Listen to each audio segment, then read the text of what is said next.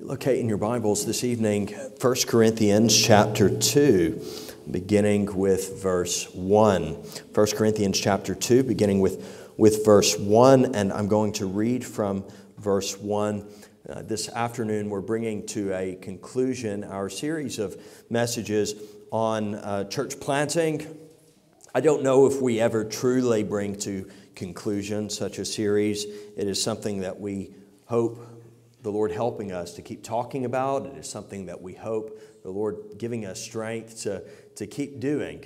But we have had an intentional season of working through various scriptures, thinking about church planting, the who, what, when, where, why, and how of it all, really. So let's read from 1 Corinthians chapter 2, beginning with verse 1. And I, when I came to you, brothers, did not come proclaiming to you the testimony of God with lofty speech or wisdom. For I decided to know nothing among you except Jesus Christ and Him crucified. And I was with you in weakness and in fear and in much trembling, and my speech and my message were not in plausible words of wisdom, but in demonstration of the Spirit and of power, so that your faith might not rest in the wisdom of men, but in the power of God. This evening I want to think about how we plant churches, and not how in the methodological sense so much, but how in the principal sense that leads to any number of methods. Personally, there may be different opinions on this, but I'm not overly concerned about the specific evangelistic approach one takes. I was asked once, do you have a go-to method? And I don't. Some people need that. Some people have to have something that's given to them that they then work with. I personally don't. I work with the conversation, see where it goes, and just this afternoon I sat down on a bench, and this elderly lady walked up to me and asked if she could sit next to me just for 5 minutes, she said. And I think I could have been there much longer. I did have to go. But for about 5 minutes, we talked. And maybe longer than that, actually, probably more like 10. And she shared various things, bits and pieces of her life, quite a range of topics from where she was from, her background, Newcastle, what brought her family down when she was only 2, where she lived, and how she's not posh, but she's lived in Highgate, and so she's considered posh. You know about that, Jolly. So she was feeling a bit of the assumptions people make about her, and we chatted a bit about that, and then she said something along the lines of going to a Church of England school, and we're somehow got her name, Grace, and I segued from that pretty immediately to, Grace, that's a fantastic name. In fact, I have to go because we have a service, and our church just around the corner is Grace Baptist Church. And she asked what that was, what kind of church is that? Her only church-going experience was here and there because she was a part of a Church of England school. And she knew very little about really Christian belief and stuff. And so I was able to simply take her name and the name of our church and tell her about the grace of God, which is given to us in Jesus Christ. It was a brief interaction. It is the sort of thing that I know God uses. As we point someone to she was saying, when she knew I was a pastor, she wanted to convince me that she was a good person. And, there's some people who go to church, I didn't even invite her, but she started making excuses for why she doesn't go to church. Some people go to church and they're not really nice people. And I don't go to church, and I talk to everybody, and I'm a nice person. And I told her that, really that line of thinking is not understanding Christianity so much. Our message is fundamentally one of grace, and perhaps that's why churches might have not nice people in them. People who are actually sick and in need of healing. And of course, we hope that the grace of God changes us and works in us and through us so that we change, so that we are above reproach, as we've been talking about in Titus this morning and last week. But you can work with any number of things in your conversations if you're actually listening to people. I think that's important, that you listen to people, that you get to know them, that you have a sincere interest in them as someone who's made in the image of God. They're His creature. And regarding them with that dignity, that value, that worth, seizing every moment to tell them of His grace. Well, it's kind of that way, as far as I'm concerned, with church planting. There have been occasions where we as a congregation have been involved in church plants that we have actively sought. And there have been times that we have been involved in church plants more reactively. So someone has come to us and said, help us. And there have been occasions where people have been within our congregation and we have set them apart and we have sent them out. And there have been occasions where some have been outside our congregation, but lacking a healthy local church gospel witness where they're going, they have brought themselves under the pastoral care and oversight of the church. They have, through various allowances we have made as a congregation, even entered into the membership of the church with a view to immediately being set apart and sent out, even though they never were actually here, so that they can see a local church gospel witness planted in their place. Sometimes there's a building involved. The church is closed, and there might be potentially an opportunity, but just because there's a building, I know we've learned, doesn't mean that that's a viable opportunity. Our approach should not revolve around venues or buildings. The reality is sometimes a building of a church is closed for good reasons. That might be scandalous to some, but there are churches that die because Jesus killed them. Read Revelation, letters to the churches, 7 churches. I will remove your candlestick, your lampstand. Basically, you will be extinguished as a representative of Jesus Christ in your local community. That's really hard. That's really scary to think about. And it should cause us to really examine ourselves and to seek the Lord. That's something, though, that we have to affirm. Sometimes getting caught in the wake of such a place is inadvisable. It's definitely hard going. And we have seen different scenarios where we've known the Lord's blessing and the fruit as we've pursued such opportunities. And we will pursue open doors, invitations, but not all of them will work out. And we certainly have seen that over the years. There are different ways in which we can go about church planting and different ways we can go about the sort of process. Do we take a chunk of our people and send them out? We did that with Enfield Log.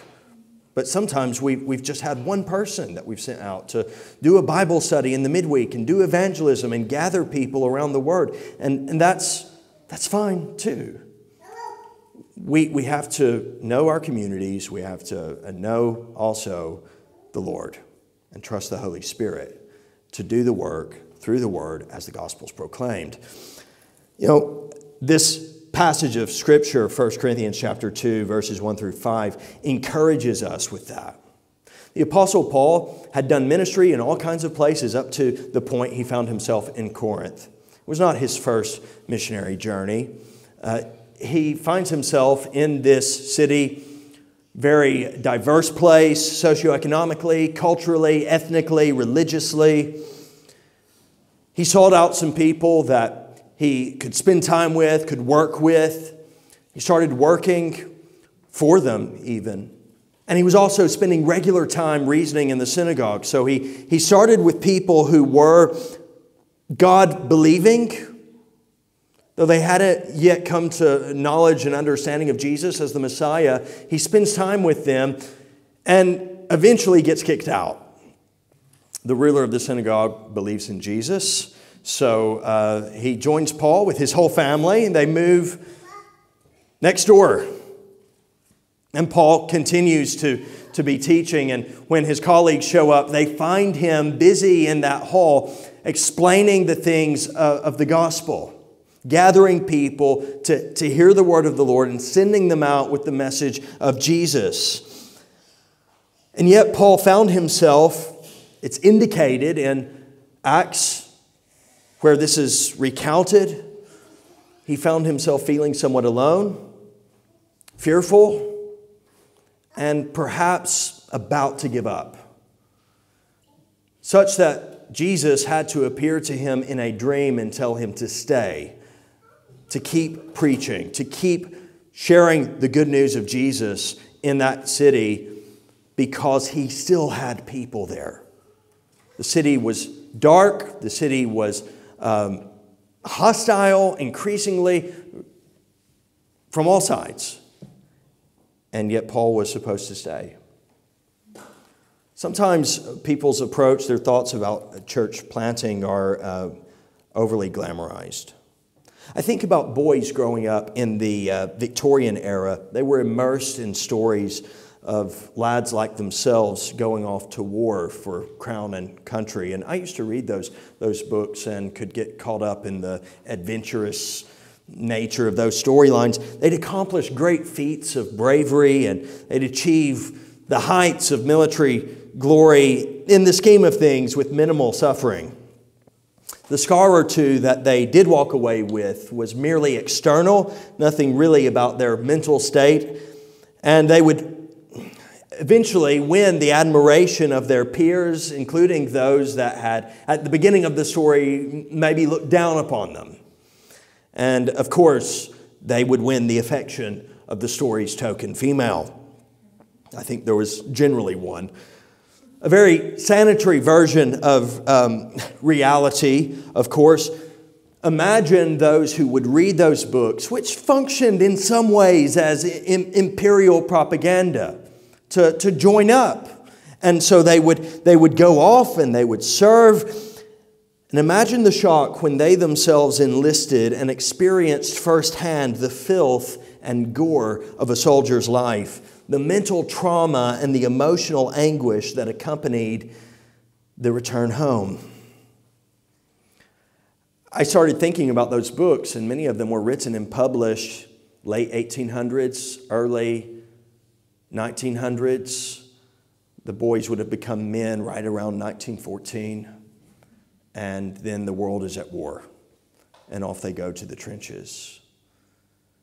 Absolutely horrific. People unprepared, diving into something that they don't know. Now, my point is this.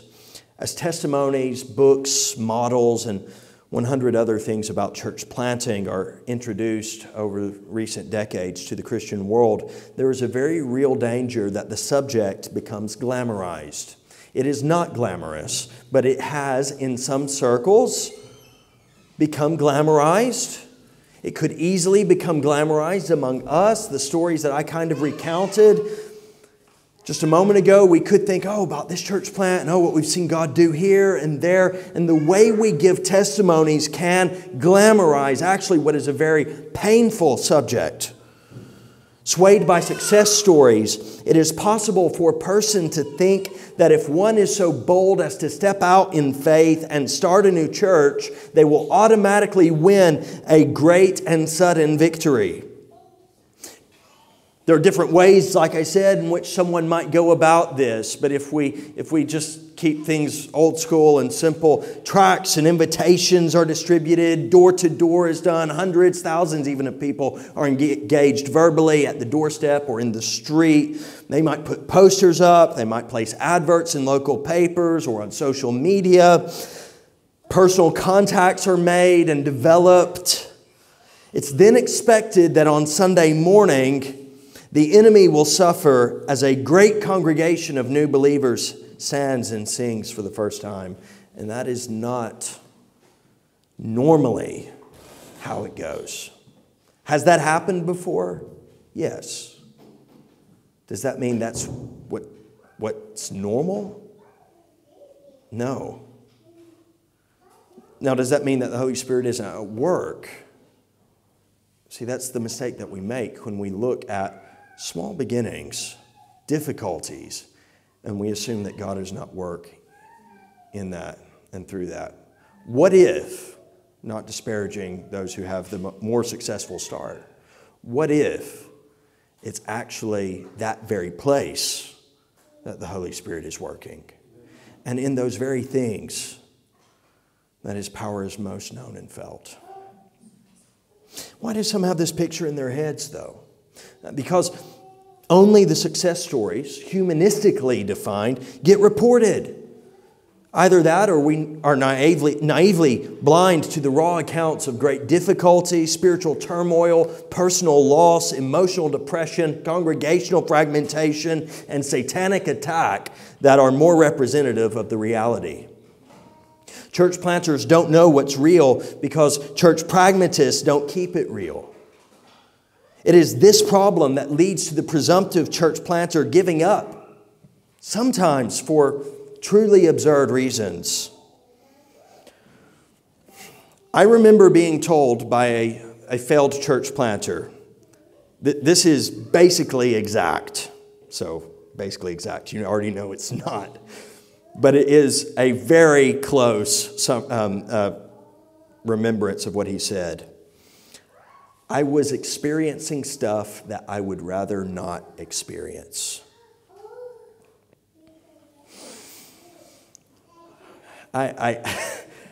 Even now I have to breathe in, and I remember that was at a round table that I was hosting in Sweden, one of the singularly most depressing church planting events I've had primarily because of that response. I was experiencing stuff that I would rather not experience. While I appreciate his honesty, what is the Christian life?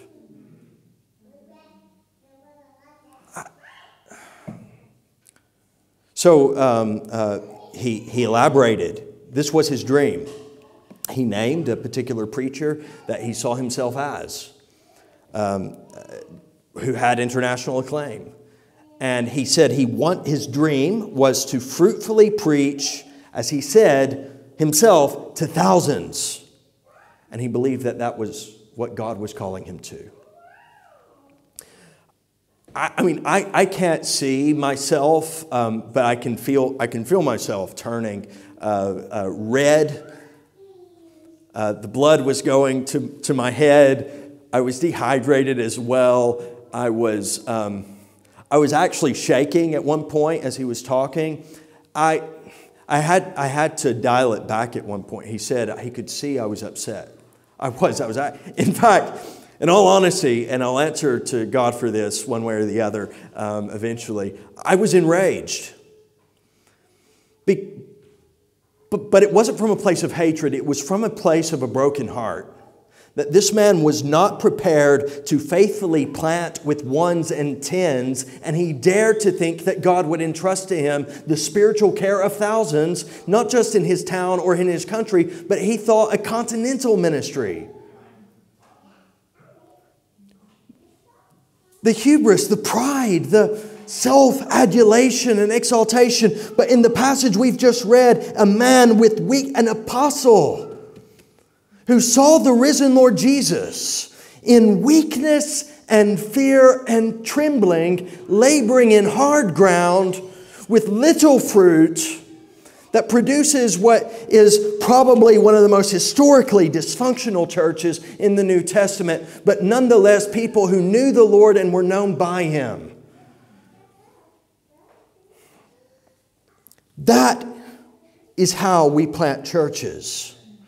In and of ourselves, weakness, dependent entirely on Jesus Christ.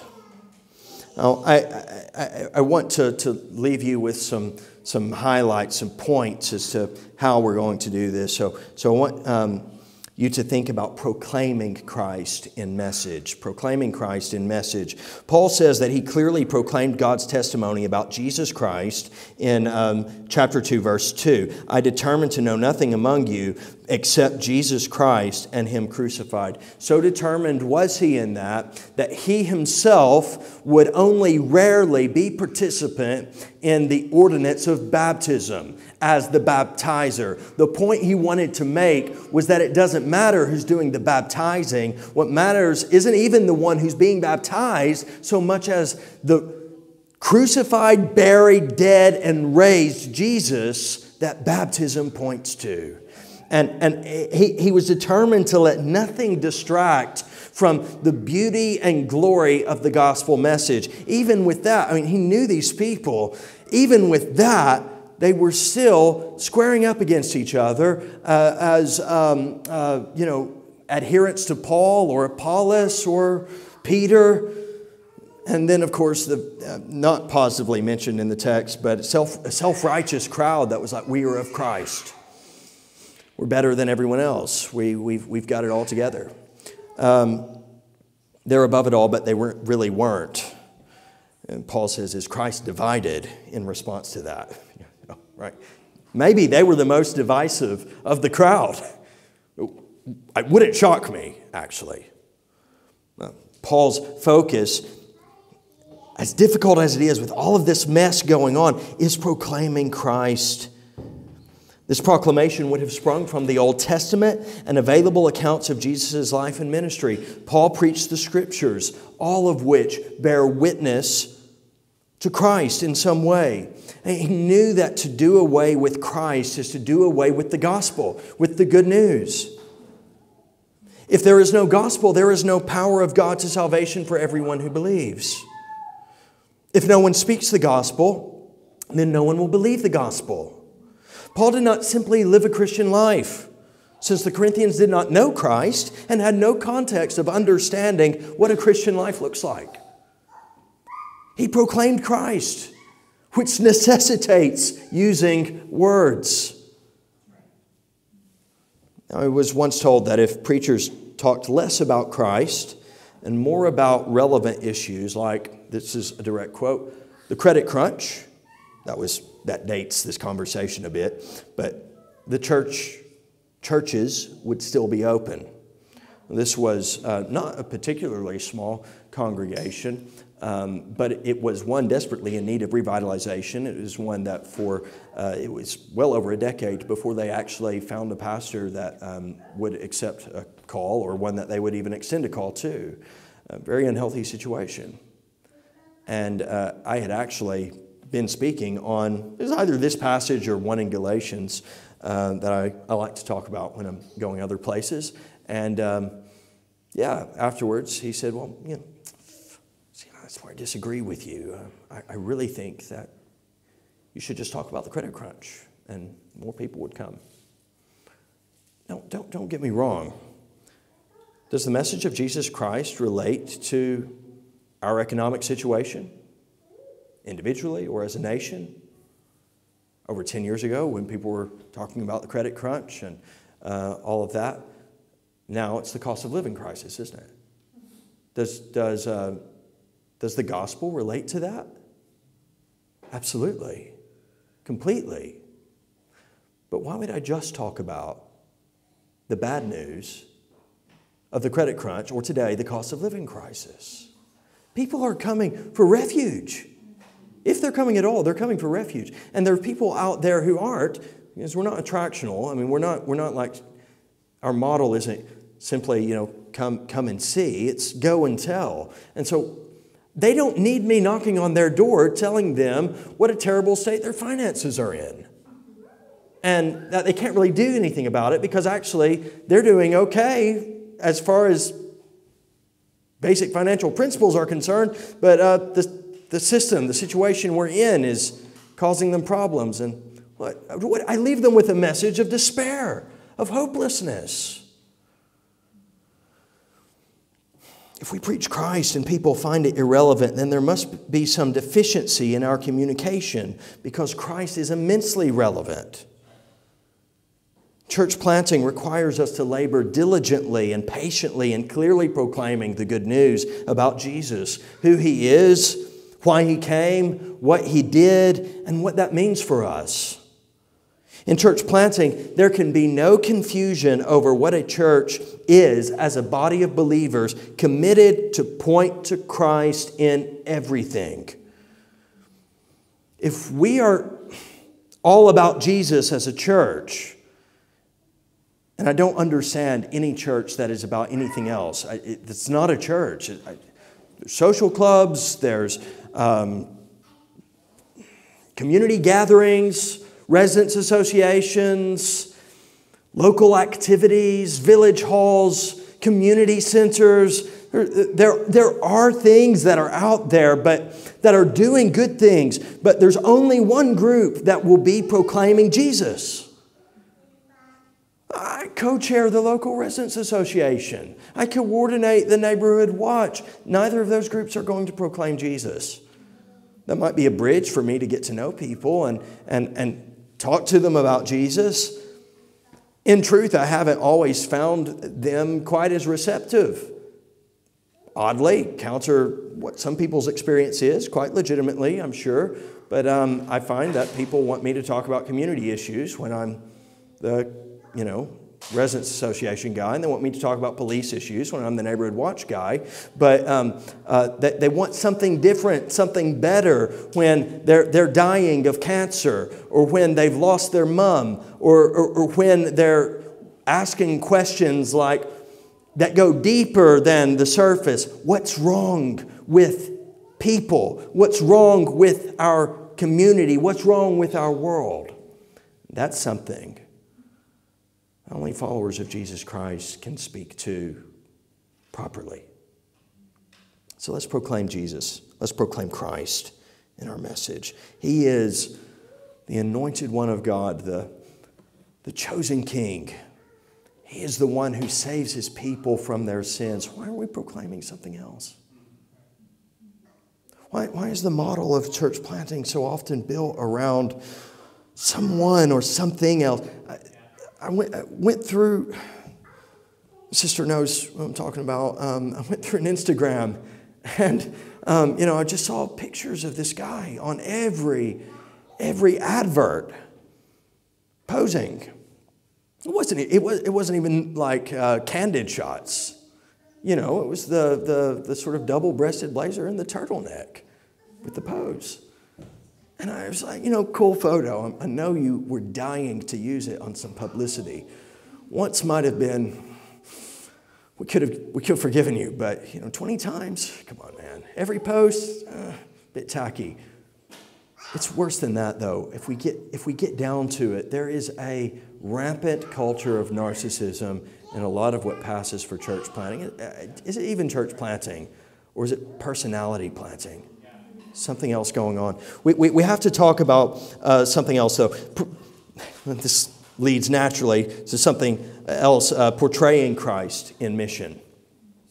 So what do you see? What you say is vitally important. And what people hear as a result is critical. But what do they see?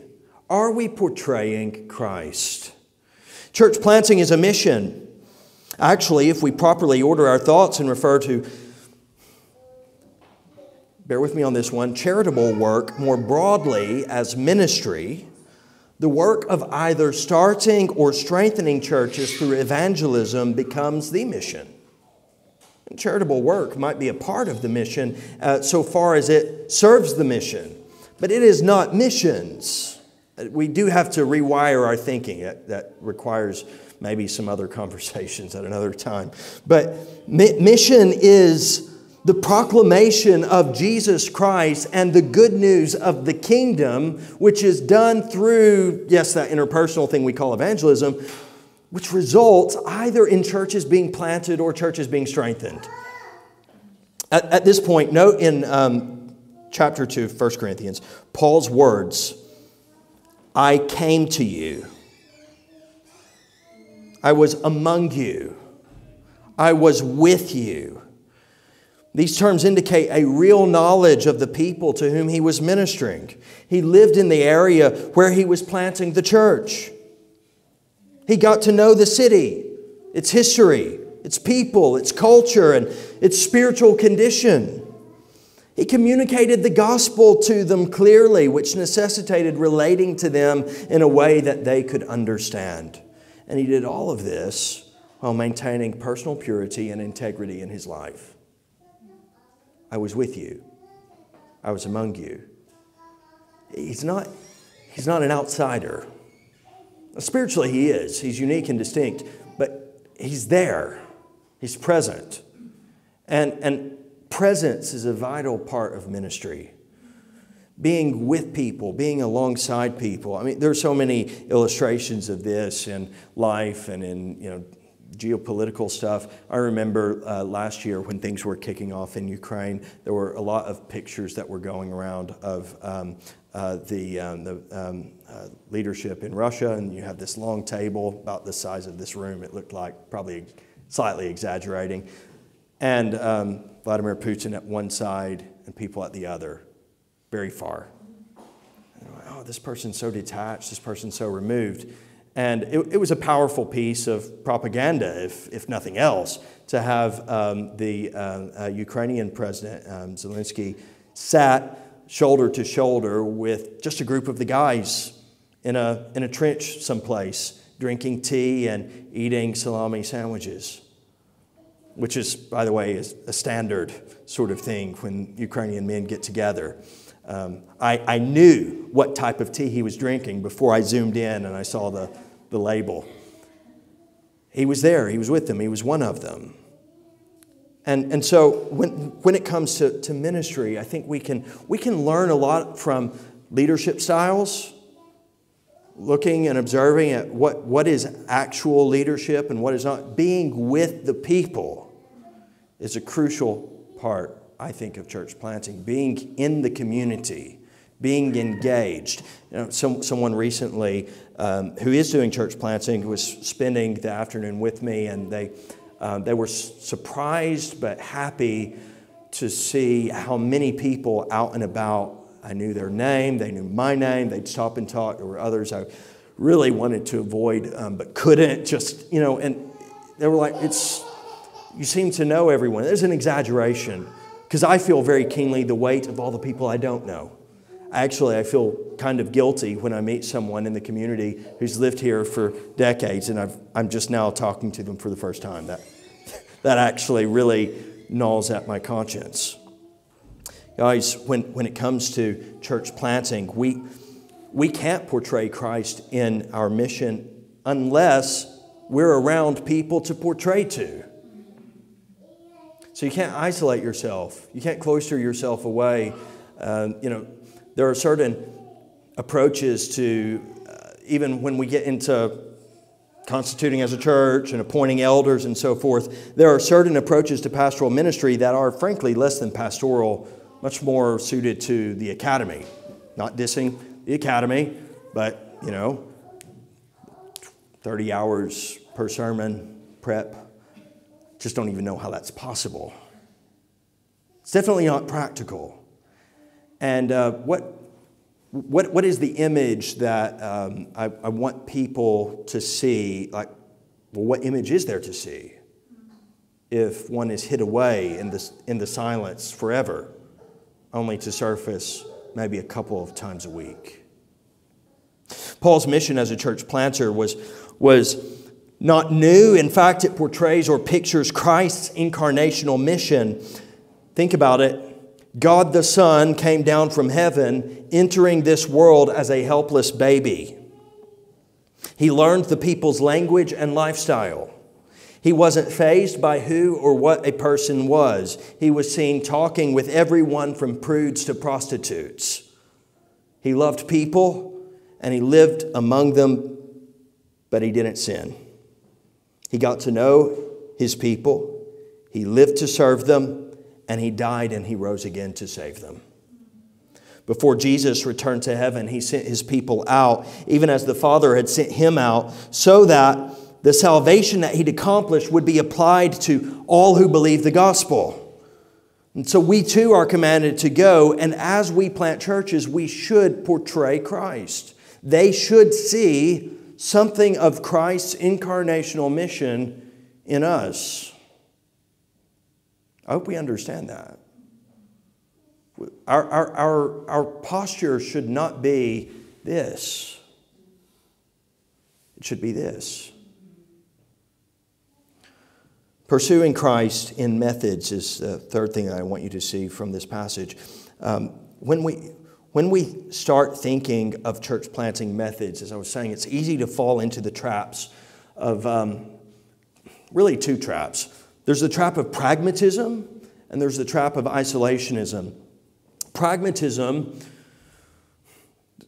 hear what I'm saying and not what I'm not saying, okay? Being pragmatic, as some people would define it, simply is being practical. What's pragmatic? What works? It's an important conversation to have. It's useful to think about what works, what gets a response, those type things. But the moment what's pragmatic becomes pragmatism is it's the dominating philosophy of how you're going about it. Pragmatism points to results and does anything that works to achieve those results. I hope I'm not being unfair. I do believe that for some approaches to church planting, the results are the focus. And I'm not saying, let's look at those people over there and how they're doing it wrong. That's not our style. That's not what we're going to do. We need to examine ourselves, and we need to see what's guiding us, what's driving this. What are we pursuing? Are we pursuing results, or are we pursuing Christ? Now, we trust that we will see results, but we're pursuing Christ. Isolationism, it's interesting. It's very, very sort of horseshoe theory. Are you familiar with that? Where it's normally applied to politics, where you have like far left and you have far right, and on certain subjects, not everything, they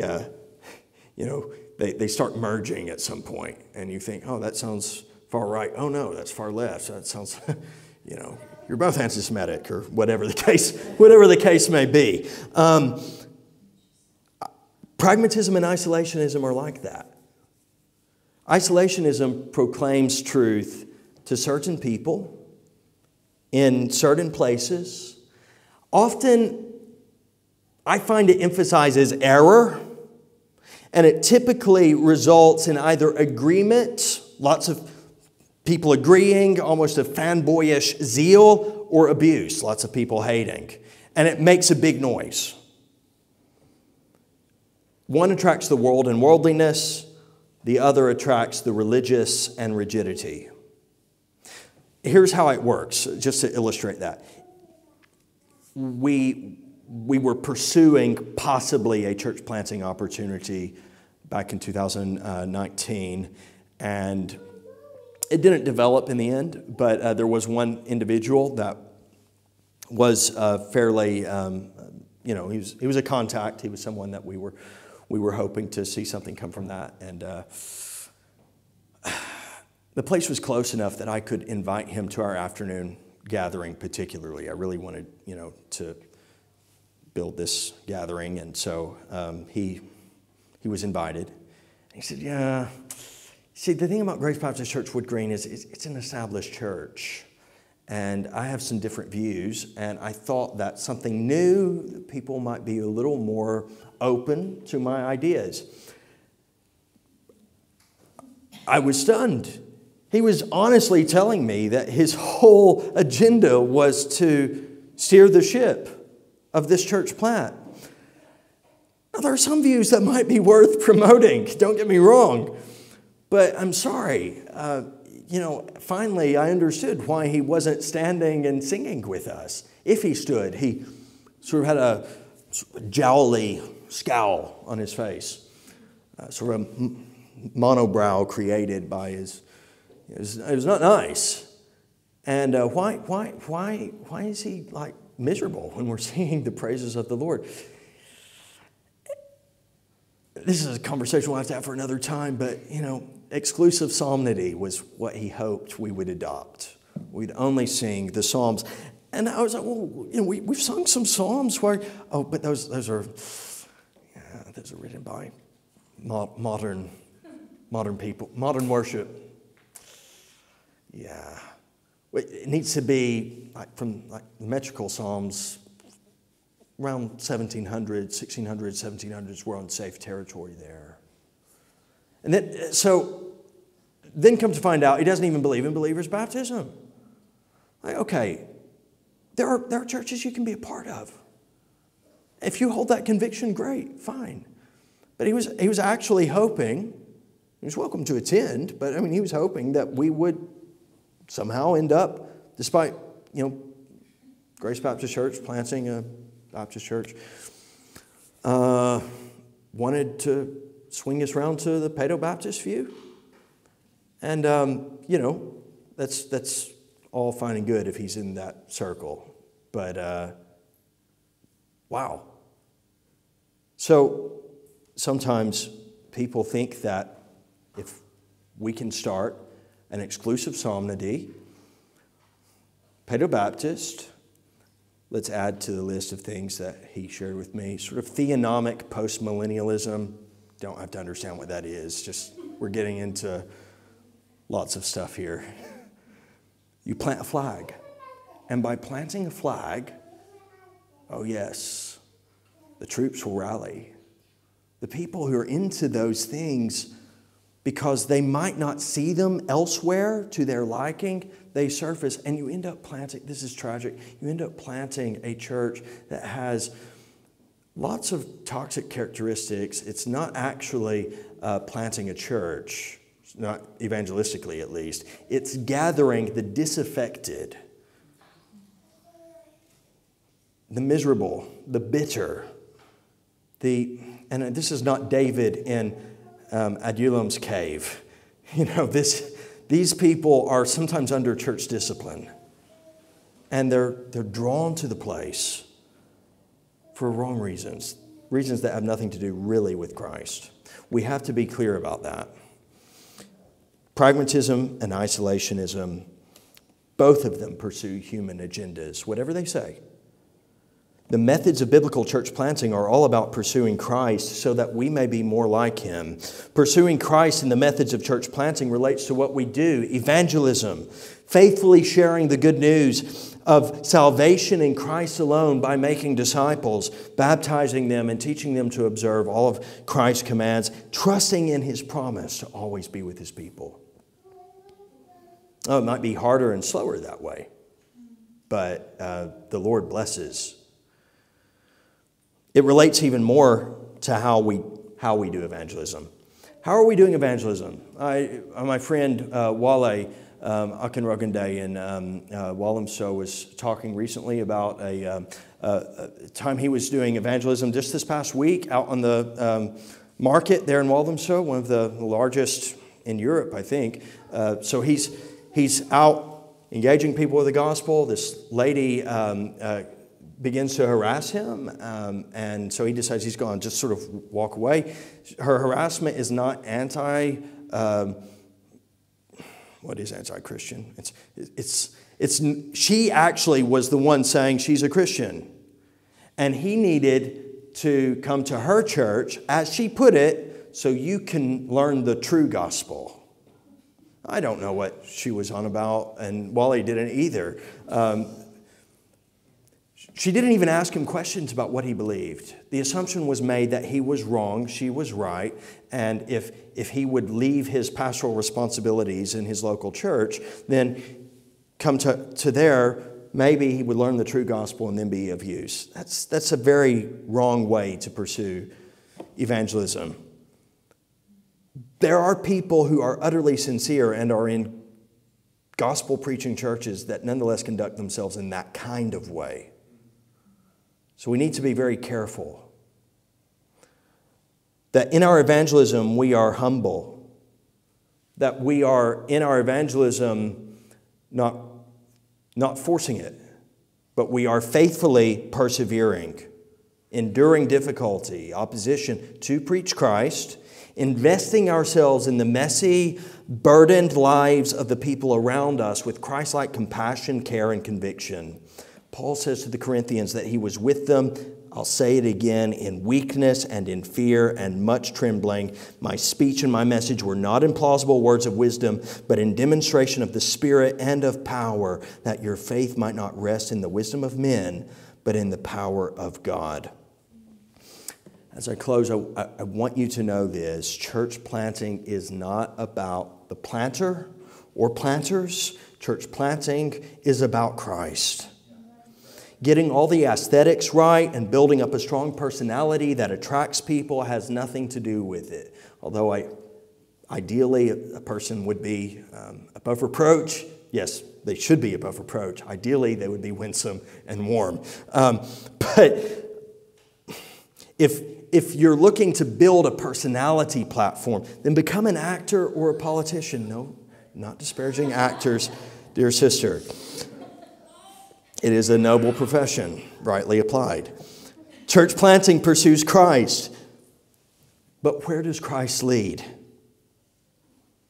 To a cross. On the cross, Christ was weak. As death approached, he felt alone. As he hung naked and flayed above the mocking crowd, he trembled. His lungs gasped for air and his lips were parched with thirst. His words spoken on the cross were discernible only to those who knew him well. To everyone else, they were the pleas of a helpless lunatic. But in this human weakness, Christ was the power and wisdom of God. 1 Corinthians chapter 1 talks all about that. Verse 24. He is our righteousness, our sanctification, and our redemption. Verse 30 of the previous chapter says. Paul believed this. So laying human pride, laying power, laying philosophies, and all of these things aside, along with the privileges and pleasures of an easier life, which he could have enjoyed, he boasted only in Christ. And he was empowered by the Holy Spirit through all difficulties. Biblical church planters and groups of people doing church planting, they are in and of themselves weak, powerless men who with prayer and fasting seek the Lord's guidance, weep tears over the lost, and often labor in evangelism, preaching, and personal discipleship for a long time, diligently, faithfully, and painfully, without seeing much fruit. But like Christ, they endure everything for the joy that is laid before them. People say it's a thankless task or a joyless task. No. The thanks and the joy might be delayed, but it's there. The joy is before us. Church planting is not a child's game. It's not one of those stories Victorian boys used to read and then face the brutal realities of war. It's an assault against the gates of hell. It requires perseverance in Christ, keeping Christ always at the center of our message, mission, and methods. And all the difficulties that we face, the Lord's words to Paul when he was planting the church at Corinth still ring true. You can find them in Acts chapter 18, verse 9. Do not be afraid, but go on speaking and do not be silent, for I am with you. We believe that he has many in this city, in this nation, on this dark continent, who are his. And so by God's grace, we plant churches. Let's pray. Heavenly Father, thank you that you so loved the world that you gave your only Son, that whoever believes in him should not perish but have everlasting life. Eternal Son, made flesh in the Lord Jesus Christ, we thank you that you gave your sinless life for us on the cross, that we by believing in you might be saved. Restored to right relationship with God, our sins washed away, ransomed, healed, restored, and forgiven. Holy Spirit, we thank you that you encourage us, you comfort us, you empower us and equip us for lives of Christ-likeness as we proclaim Christ. Lord, I again lift up to you the church planting ministry in which we have embarked most recently in Enfield Lock. We do pray that you would strengthen them, sustain them. May they not fear, may they not give up, not because they have attained some form of stoic resolve, but because they have found strength despite their weakness in the crucified Lord Jesus. We pray too for our brother Adrian Yeboah in Netherlands. We thank you that he is serving now through helping that church through a difficult season. We ask, Lord, that you would sustain him and give him strength. And we pray for the co-elder there, Corey. We pray for his healing, for mental, emotional, spiritual refreshing for him and his wife and their children. We ask, Lord, that you would help Adrian to be what he's called to be in that place as they seek the planting and revitalizing of gospel churches there. Thank you for the privilege of serving you. Amen.